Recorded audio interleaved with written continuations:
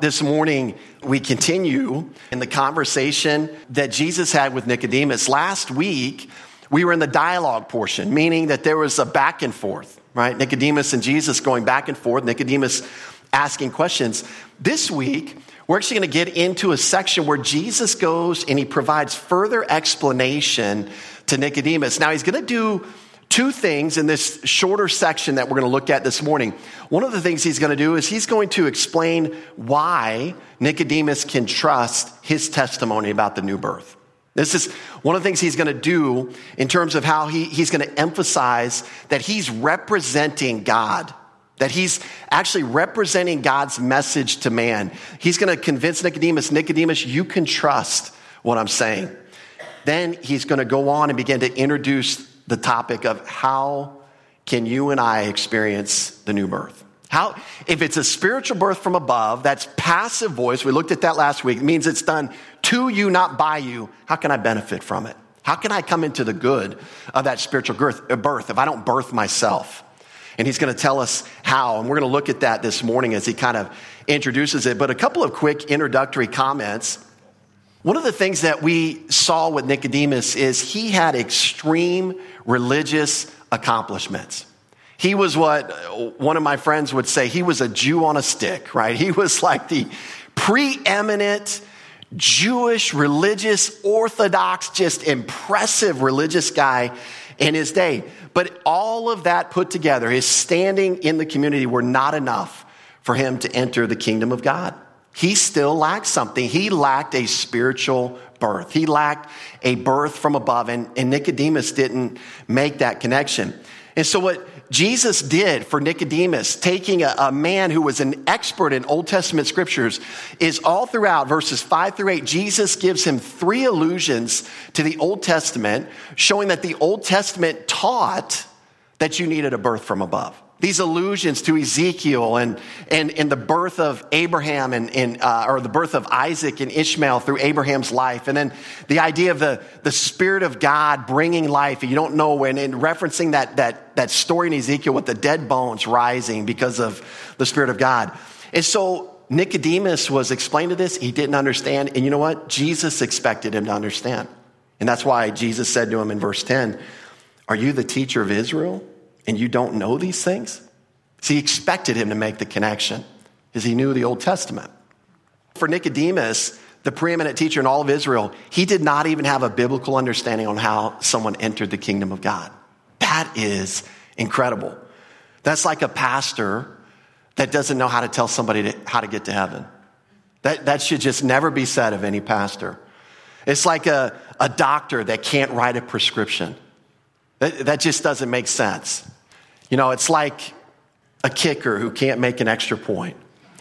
And God bless you, Brett Maher. I am praying for you tonight that thing works out for you. If you're not a football fan, just go with the first two illustrations. Don't worry about that one. Just go with the first two illustrations. Nicodemus should have known. That's the point. Nicodemus should have known. Now, if you're like me, if you have grown up in church, you have read through John 3 a gazillion times, a bazillion times maybe. I mean, we've read through it a lot. We understand this passage. It wasn't until I began to study this verse by verse that I noticed something very unique in verse 11. Just want to point it out. I think you'll see it in your text. Maybe you've seen it before. Maybe I'm just kind of new to the party. But just as you study through, notice the switch in pronouns Jesus makes here in verse 11. Verse 11 says this, most assuredly I say to you, we speak what we know and testify what we have seen, and you do not receive our witness. Isn't that an interesting shift? It's almost disruptive to the account. It's like, wait a minute, who's in this conversation with them here? And we'll kind of talk about that. But first he uses this phrase again, amen, amen. Most assuredly. He used it in verse 3, uses it in verse 5. Jesus is speaking with authority here. He wants Nicodemus to know, Nicodemus, I am telling you trustworthy things. You can trust me. You can believe what I'm saying. I'm connecting you to the Word of God that you love, that you study, and you can see it for yourself. I'm not just making this up out of thin air, this desire that I'm communicating to you, that you must be born again to enter the kingdom of God.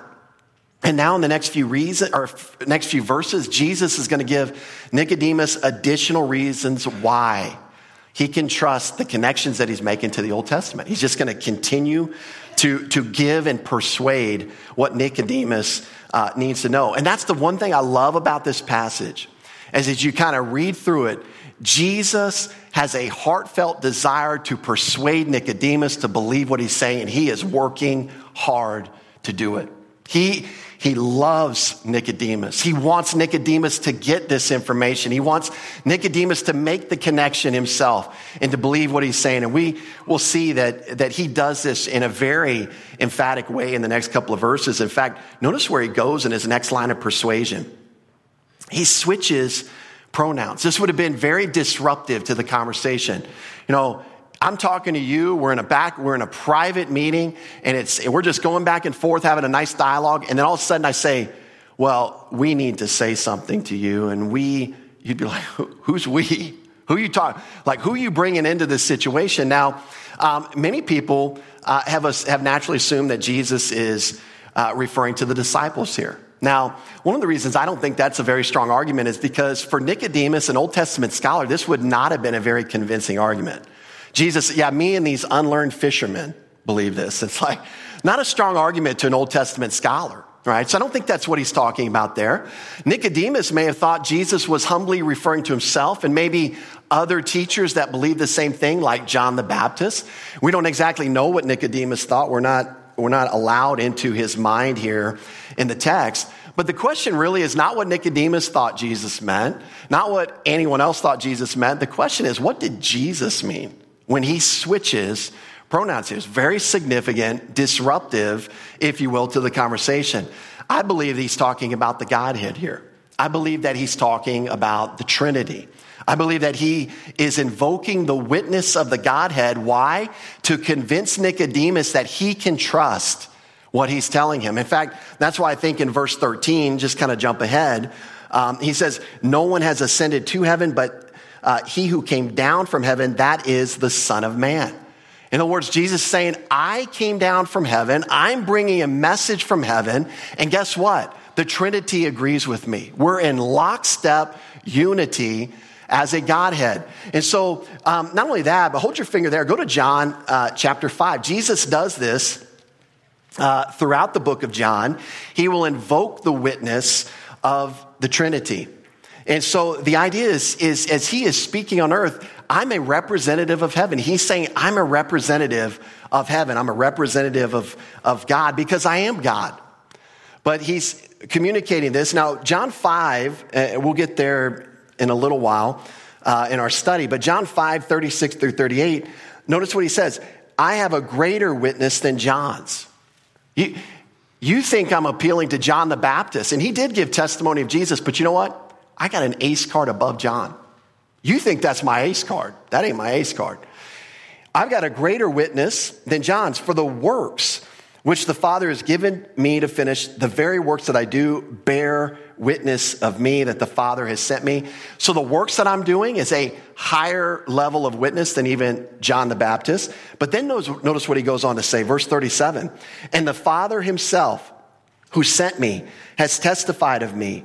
You have neither heard his voice at any time nor seen his form, but you do not have his word abiding in you, because whom he sent, him you do not believe. And so what is Jesus doing? Well, to a Jewish mind, what did he just do?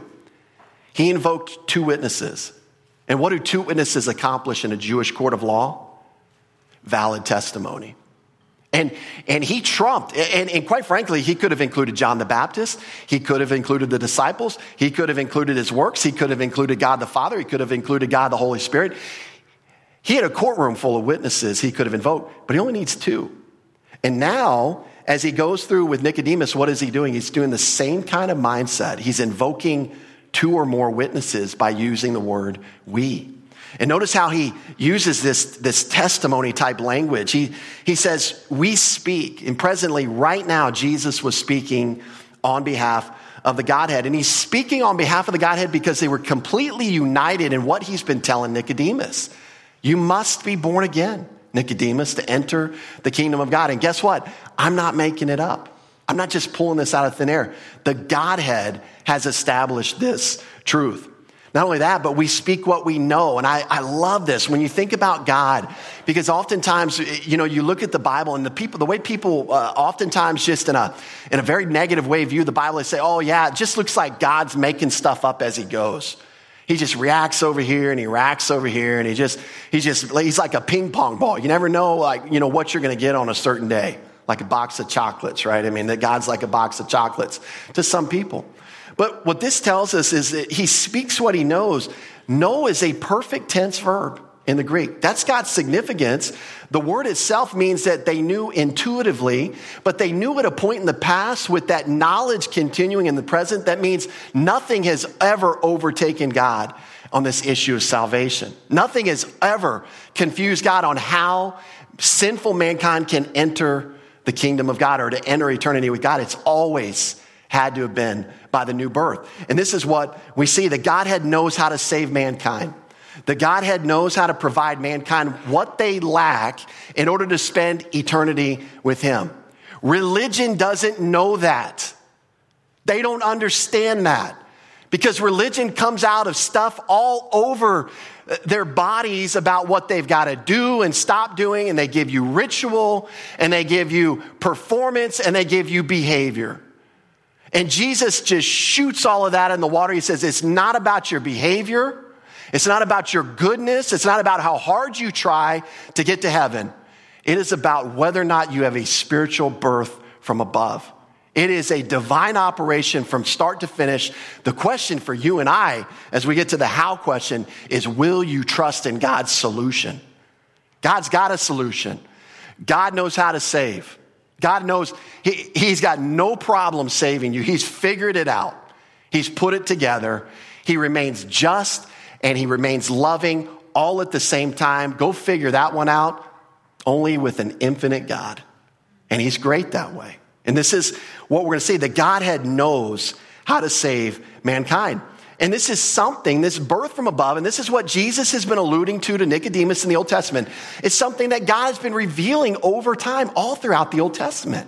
You just had to be astute. You just had to be looking for it.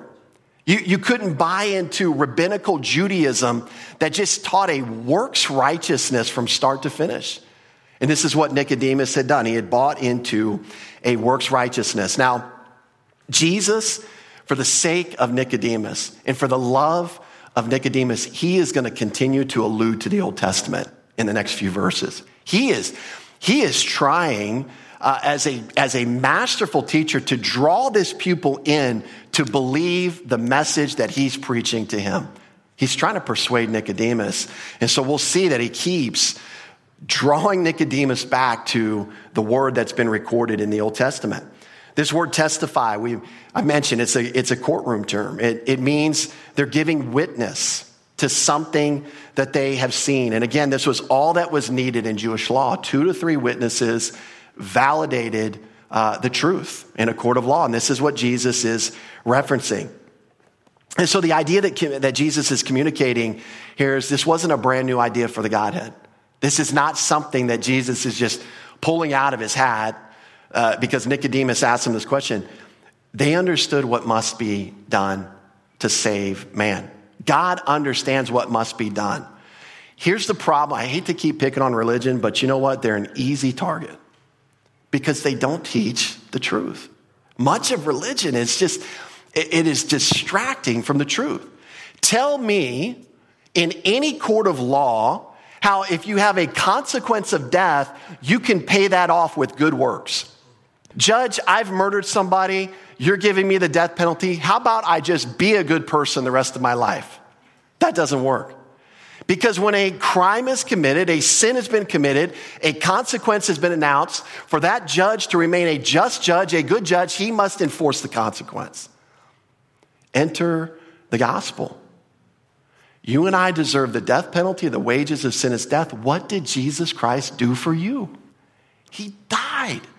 The very penalty that you and I deserve to pay, he died for you. He was your substitute. He paid the justice in full so that now, guess what? You don't have to face justice because your substitute faced it for you. Amen. And this is how God meets his just demands. It's through that loving act that he demonstrated by sending his only son. God knows what he's doing. God knows what he's doing. Rabbinical Judaism didn't know what they were doing. Nicodemus didn't know what he was doing. I think he was sincere. I think he was genuine. He was sincerely wrong and genuinely incorrect. Because God's got a plan to meet his just demands, and it's found in the person of his dearly beloved son. And that's what we're going to read about as we go forward in John 3. But you know what? This was the plan all the way back in Genesis 3:15. This is what God said. He was going to send a promised deliverer. Now, he didn't give all the details on how he was going to do it then. But you know what? God basically told him, I'm going to take care of this problem. You are not responsible to take care of this problem. I'm going to take care of it. And when I do, all I want you to do is simply one thing. Trust in the solution. That's all I want. And we'll see that that is how somebody is born again. All of this said to say, to me, the very next phrase is very tragic. It didn't remain tragic in, as they say in legal documents, in perpetuity, right? In other words, it didn't remain this way. But notice what the next phrase said. Jesus says, and you did not receive our witness. He's talking to Nicodemus here. The word receive means to take or receive in whatever manner. The idea of not receiving simply means that Nicodemus had rejected their witness. Their being who? The Trinity.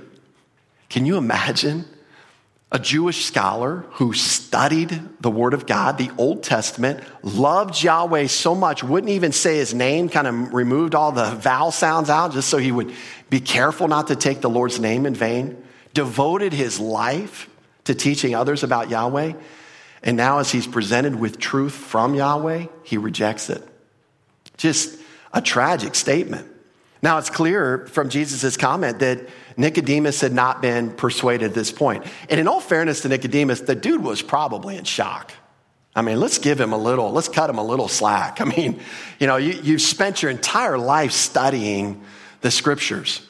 And basically in one meeting, Jesus has completely slashed his theology. Completely slashed his theology. Taken the very things that to Nicodemus would have been the elementary teachings of Judaism. And Jesus said, you don't even have the ABCs right, Nicodemus. You don't even have 1 + 1 right, Nicodemus. I mean, imagine how you would feel if you found out the same about some area that you were regarded as an expert in, that you didn't even know the basics. And this is exactly what Jesus had told Nicodemus. He didn't even know one of the most key things.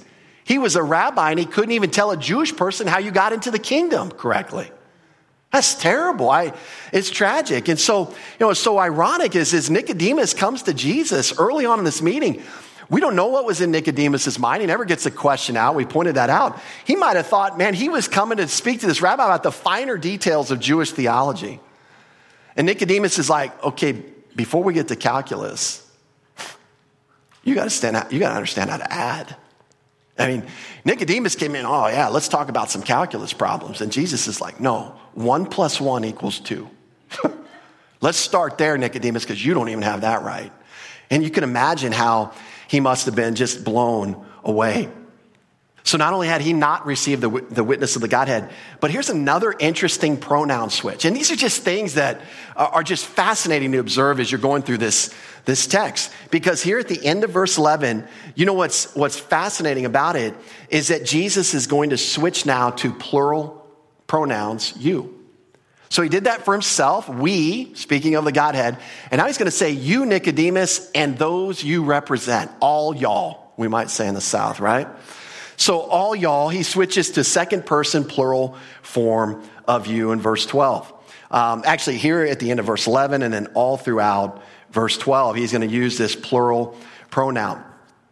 And what that tells us is that this early on in Jesus' ministry, the Jewish religious elite was already rejecting him. Already. They weren't taking these signs into consideration. They weren't taking any of that into consideration. They had just determined in their mind they're going to reject him. And this is what we see. They had not received him. You, all y'all, Nicodemus, you and who you represent, you have not received the testimony. Now, the good news about Nicodemus, John 19:39, Looks like Nicodemus finally got it. Looks like Nicodemus finally put his trust in Christ. He honors the dead body of Jesus. He and Joseph, they take the body, they prepare it for burial to great personal expense to Nicodemus. And so that's an act of worship, I think. And so he probably got it at that point. And so praise God that Nicodemus got it. But most of the nation didn't. That's what we already covered that. But John 1:11, he came to his own, and his own received him not. Same word. They didn't receive him. They rejected everything about Jesus Christ and his testimony. Now, verse 12, as I mentioned, he sticks with the plural pronouns here. What he's saying is, if I have told you all, you, Nicodemus, and those you represent, earthly things, and you don't believe, how will you believe if I tell you heavenly things? And so the question is, what are earthly things? Well, you just go to the context. What's he been talking about? He's been talking about the spiritual birth from above, the new birth. And so he refers to the new birth as earthly things. It's something that takes place on earth. It's something that he alluded to explain with earthly examples, right, in verses 5-8. And so he's most likely calling the new birth earthly things. And the sense of verse 12 is, if I've talked to you about simple things that you should already know, Nicodemus, and you're struggling with that, how are we going to talk about really complex spiritual things? It's kind of the idea that's being communicated. If Nicodemus couldn't handle that, the question is, how can you handle heavenly things? And at this point in the narrative, Nicodemus wasn't even believing what Jesus was saying. So how could he handle even more things that might be a little bit more abstract or take a little bit more comprehensive understanding and placing together for him to understand? And this is what Jesus says. And so many times rejection of revelation, it limits our ability to receive additional revelation. If we're stiff-arming God off a left tackle, we've got a hard heart, we're not willing to receive correction. The probably the most popular Bible interpretive method that exists in our culture today is, I like that verse, I'm going to believe that. I don't like that verse because it makes me uncomfortable, I'm going to reject that. And people say, well, that part was probably mistranslated. I love how the parts that we don't like, those are probably the parts that were mistranslated or mishandled. The parts we like, we'll just embrace till no end. It's not a good Bible interpretation model. When you reject truth, it tends to shut you down from additional understanding. And so this is kind of what Jesus is telling him here. What is Jesus taught? What heavenly things? We don't actually know. We don't know what Jesus had in mind. We could speculate. Might have been more details on the kingdom. Might have been this connection. This was a lot of Jews were confused over this because in the Old Testament you had prophecies about a coming king, but then you had prophecies that coming king would somehow suffer and die. And you're like, how does that fit together? I mean, if he's going to be a king, he's reigning. Who's going to cause him to suffer? And so the Jewish mind of the day oftentimes would just put the suffering passages aside and say, we're just going to kind of ignore those. Not sure what to do with those. Let's just talk about the king, though. Let's talk about good news. He's coming to reign. He's going to kick the Romans out, et cetera, et cetera. And so now in verse 13, such an interesting verse. It's short. It doesn't look like there's much there. But when you see what Jesus is saying, the context of the conversation, who he's talking with, we're going to see some additional Old Testament allusions here. Again, he's still working to convince Nicodemus. He loves Nicodemus. He wants him to see what he's saying. And so in verse 13, he's going to allude to more Old Testament stories and passages. Why? So that Nicodemus will trust him in what he's saying. So he'll be convinced that he can trust what Jesus Christ is saying. And so verse 13 says this: no one has ascended to heaven, but he who came down from heaven, that is the Son of Man who is in heaven. And so we've got a short but action-packed verse, as I'm going to try to bring out here as we study through. But no one ascended. Ascended means no one's gone up from a lower place to a higher place. It's used in the perfect tense. Again, the idea is no one's gone up to heaven and stayed there and then sent a message back to us, is what Jesus is saying. No one's done that. No other teacher, no other witness had ever ascended to heaven and then brought back heavenly things or earthly things from heaven and then sent the teaching back. This is what he's saying. No one's ascended to heaven. But guess what? Although that's never happened, guess what has happened, Nicodemus? Someone came down from heaven. Someone brought a divine message down to you. And again, came down just means to descend from a higher or lower place. And who's the one who came down? Now, this is very significant because again, who is he speaking to? What would his audience, in this case Nicodemus, have understood? But who has come down from heaven? He identifies himself as the Son of Man. Notice that. In fact, I'm going to bring something out again in 14. But notice that Jesus sticks with that description of himself in verse 13, the Son of Man. Verse 14, even so must the Son of Man be lifted up. Now, for the average English reader, I mean, for those of us that grew up in church, I would ask for a raise of hands, but I think I already know the answer. But for those of us that grew up in church, we've probably heard this comment that when you see Son of Man in the Bible, Jesus referring to that it's referring to Jesus' humanity. Anybody heard that? Probably heard that. And then when you see Son of God, it's referring to Jesus' deity. I would disagree with that statement. And I'll tell you why. Because when you look and you go back to Daniel 7, 13 and 14, you look at the reference to the Son of Man from the Old Testament. We're talking about the Messiah. And it comes out really clear. Daniel 7, 13 through 14 says this. I was watching, this is Daniel writing, I was watching in the night visions, and behold, one like the Son of Man, coming with the clouds of heaven. He came to the Ancient of Days, God the Father. And they brought him near before him. And then to him, the Son of Man, was given dominion and glory and a kingdom that all peoples, nations, and languages should serve him. His dominion is an everlasting dominion which shall not pass away, and his kingdom the one which shall not be destroyed. See, this is a clear reference to Jesus being the Messiah. And oh, by the way, the one who's talking to you right now, Nicodemus, is the Son of Man prophesied about in Daniel 7:13. And if I'm going to reign in the kingdom, I think I know what it takes to get into my kingdom. That's kind of the thrust of what he's communicating with Nicodemus. Nicodemus, you can trust me. You can trust my testimony about this situation. I am not steering you wrong.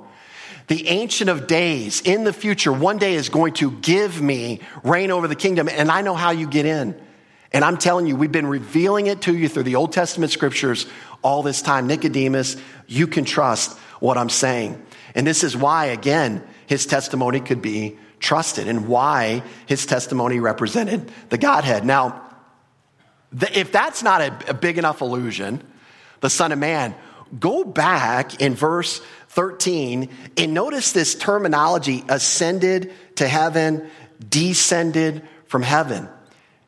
Again, it's subtle, but again, when talking to a Jewish person, Nicodemus in this case, remember, even young boys at this stage in history, many of the young men who were bar mitzvahed, like we're talking age 13, would memorize the entire Torah. Let me say that again. They would memorize Genesis 1:1 all the way through the book of Deuteronomy. And like I said, man, it's great. I'm impressed with our kids, the verses they're memorizing on Wednesday night, but they're not memorizing the Torah. I can tell you that much. They're knocking down a couple verses a week. Praise God. I'm not minimizing that. But I'm just saying that he is talking to a man who, when he uses this terminology, probably would pick up on some of this illusion. And so what else is Jesus alluding to here? I believe he's alluding to Deuteronomy chapter 30. I want us to turn there. So kind of make your way to Deuteronomy 30. Hold your finger in John. Because in Deuteronomy 30, as the nation of Israel is getting ready to enter the promised land, and they're kind of, the word Deuteronomy is really the second giving of the law. It says they're getting ready to go into the promised land after their wilderness wanderings. And in Deuteronomy 30, verses 11 through 20, Moses is given the word of God to provide an encouragement to the people to do what? To choose life. Don't choose death, choose life. And we're going to see that's exactly where Jesus is going to go in John 3. When you trust in Jesus Christ, you are choosing life. When you reject Jesus Christ, you're choosing death. It's going to be the same kind of concept here. Let's just read through this because I want you to see some of the similar kind of terminology here and why this may have been one of the things that Jesus was alluding to. Deuteronomy 30, 11. We won't read the whole passage. I'll jump around a little bit. But verse 11. For this commandment which I command you today is not too mysterious for you, nor is it far off. Now, what does he mean by that? It's not hard to understand. Isn't that what we just told Nicodemus? Nicodemus, you should know these things. This has been recorded. It's not hard to understand. Verse 12, it's not in heaven that you should say, who will ascend into heaven for us and bring it to us, that we may hear it and do it? Nor is it beyond the sea that you should say, who will go over the sea for us and bring it to us, that we may hear it and do it?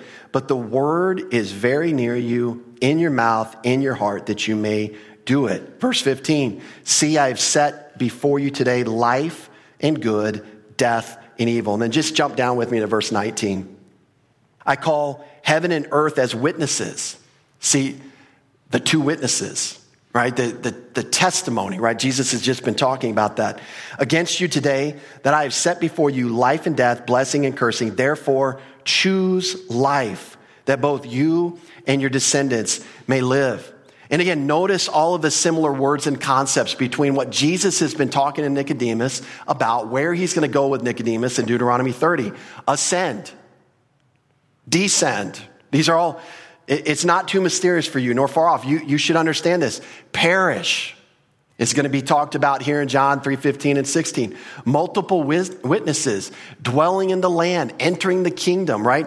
All of these things are found in both places. So again, another allusion to say, Nicodemus, this is not a hard decision.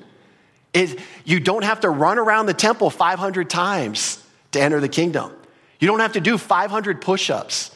You don't have to raise your hand, walk an aisle, pray a prayer. None of those things, Nicodemus, it's simple because the work is going to be done for you, and all you have to do is trust in the one that did the work for you. It's simple. And we're going to see that's how you choose life. So again, it's like bleeding off the page, Jesus' heartfelt desire for Nicodemus to get this, to really understand this. But Nicodemus at this point was still not making the connection. We can go back to John chapter 3 now.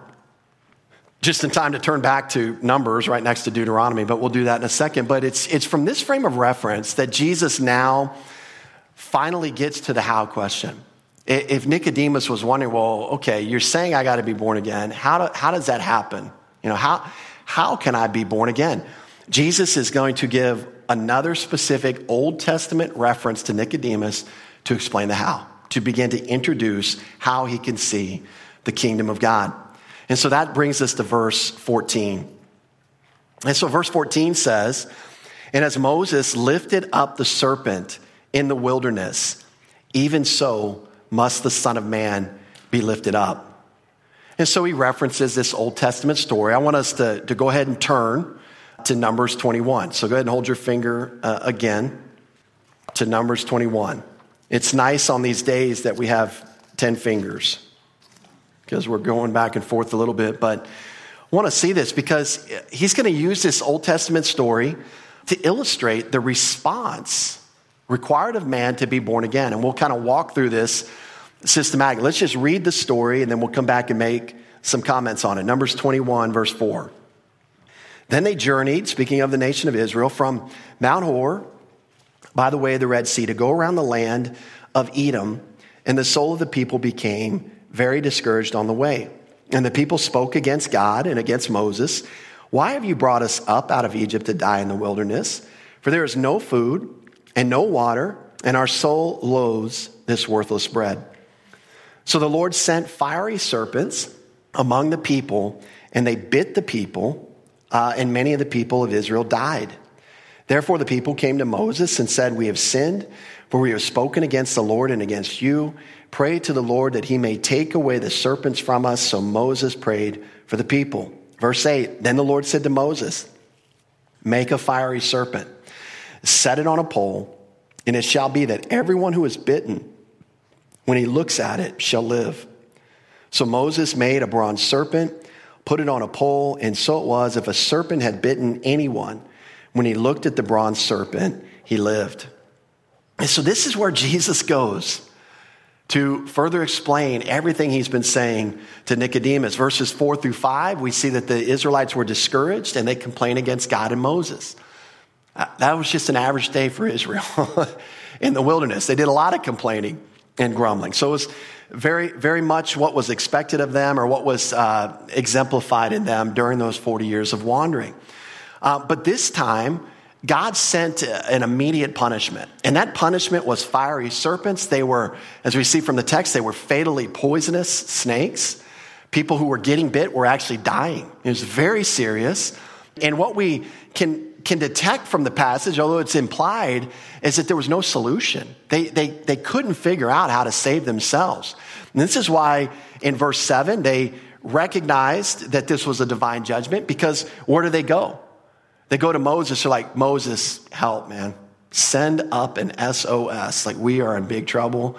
We know we've messed up. In fact, what a great model of what confession of sin looks like in the Israelites' response. They just named it, didn't they? They just said, we complained against God. We complained against you. I mean, they called it what it was.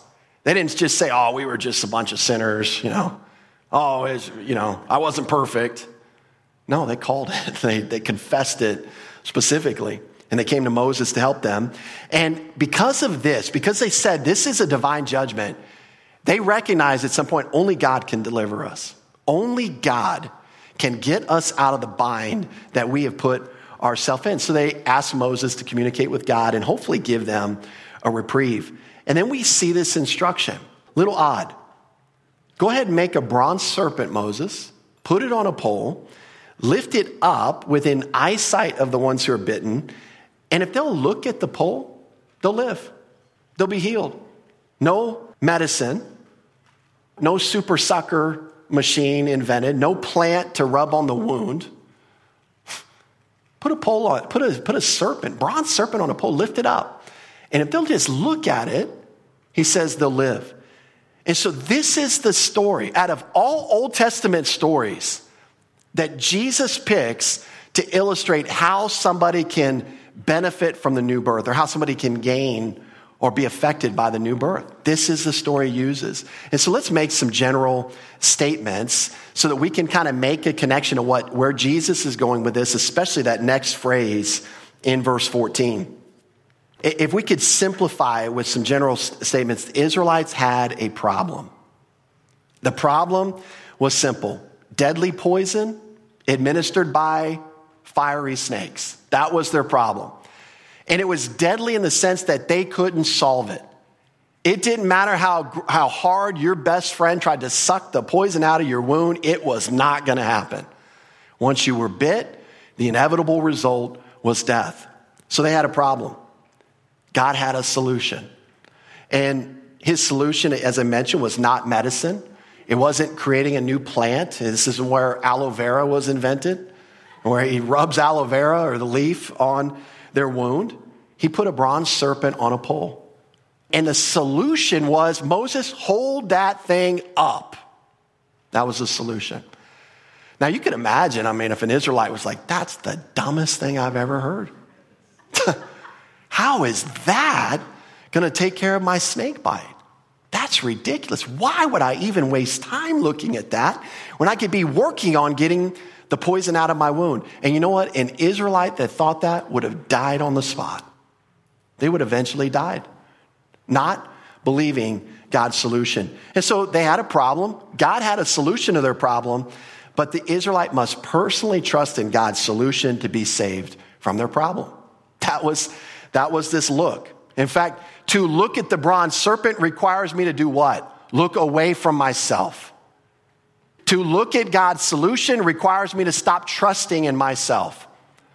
To look at God's solution means that's my only hope. I'm trusting in what God has provided through this serpent on the pole. Moses said that God told him to do it. I believe Moses' word, and I'm looking at that pole. And that was the decision every Israelite had to make. Now, we're going to see again that Jesus is using this to illustrate the how of being born again. How does it apply to what Jesus is talking about, the new birth? Well, in like manner, all of mankind has a problem. We've alluded to that a number of times this morning, but just to spell it out, our problem's twofold. We've got a righteousness issue. In other words, none of us possess a righteousness equal to God's righteousness, nor can we ever possess that through our own efforts or labor or religious do-gooding, we can never reach that level of perfection. We all know that. I mean, everyone in here, I think, would honestly say, yeah, I'm not perfect. That's what I'm saying. That's perfect righteousness, is when you're perfect. Nobody ever has reached that level. That's a problem. Because it brings about our second problem. When you're not perfect, the consequences of breaking God's law is death. And death can only be paid by death. That was not a trick question. I mean, but for most religious minds, that's like a trick question. It's a very simple question. Death is paid by death. Death can only be paid by death. It's a very simple equation. That's our problem. We don't have a righteousness equal to God's righteousness, and we need it to get into heaven. We got this death penalty hanging over us that has to be paid. That's our problem. That's why no one deserves to go to heaven.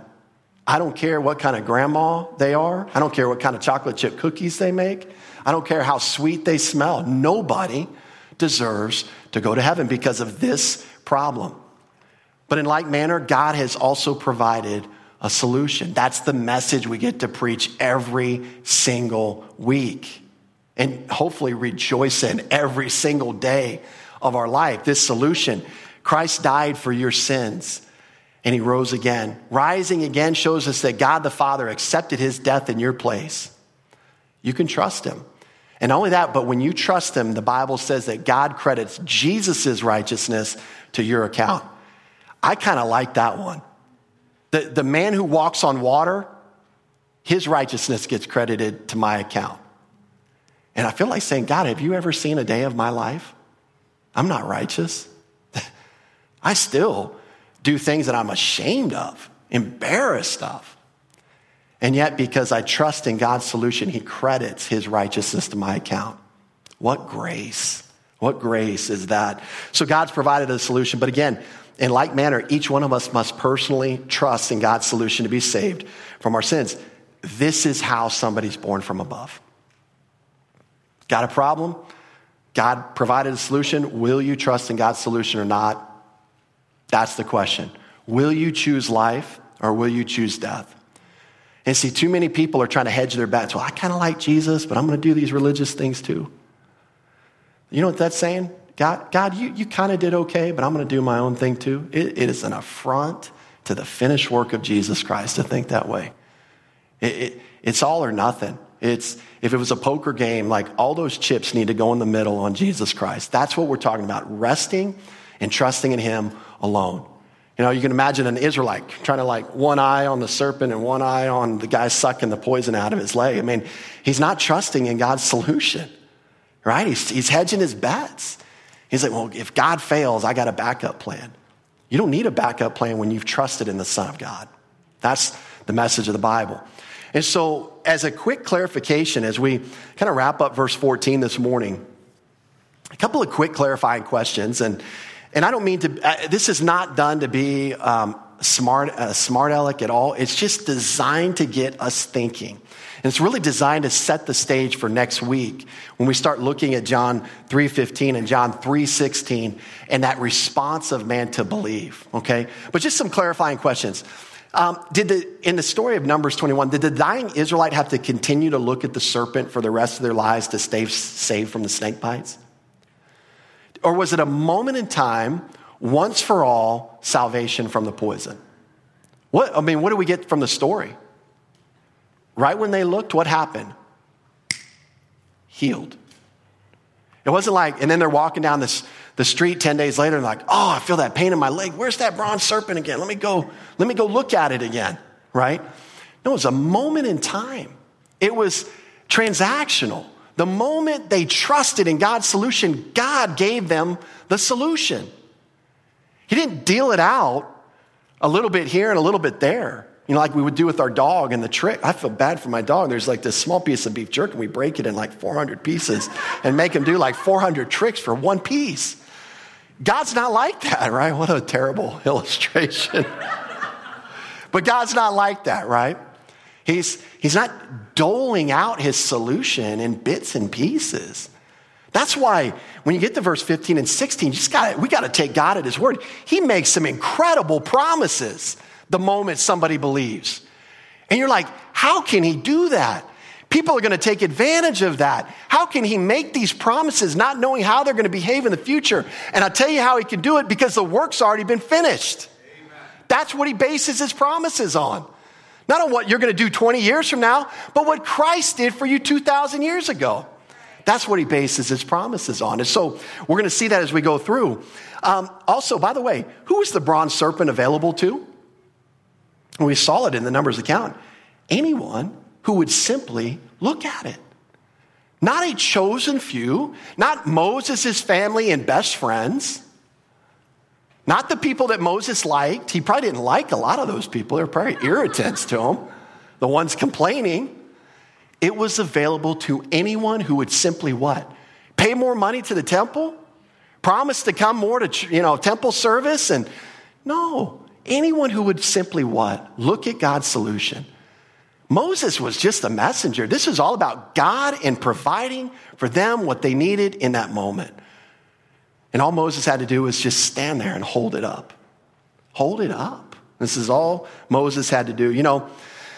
Jesus again uses this illustration. The birth, new birth, is by definition a moment in time event, not an ongoing process. 1 John 5:1 backs that up. Whoever believes that Jesus is the Christ is born of God, and everyone who loves him, who begot, also loves him who is begotten of him. Both of these verbs in the Greek, is born, is begotten, perfect tense. That means you were born at a time in the past. At a point in time in the past, you were born. And every mother in the room says, glory, hallelujah.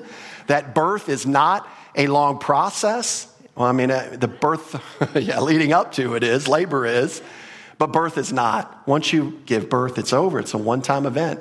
But you know what? This tells us spiritually that when you're born again, it's a moment in time, and you remain part of God's family. You remain a child of God. You remain born is the idea that's being communicated. Now, go back to verse 14. We want to finish this up. Look at that last phrase. This is what Jesus is comparing to. So as Moses lifted up the serpent in the wilderness, even so must the Son of Man be lifted up. And so what is that speaking of? Do we want to allow, the context to kind of communicate that to us? I'll just tell you out of the chute, I believe he's talking about the death that Jesus would die, being lifted up on a cross.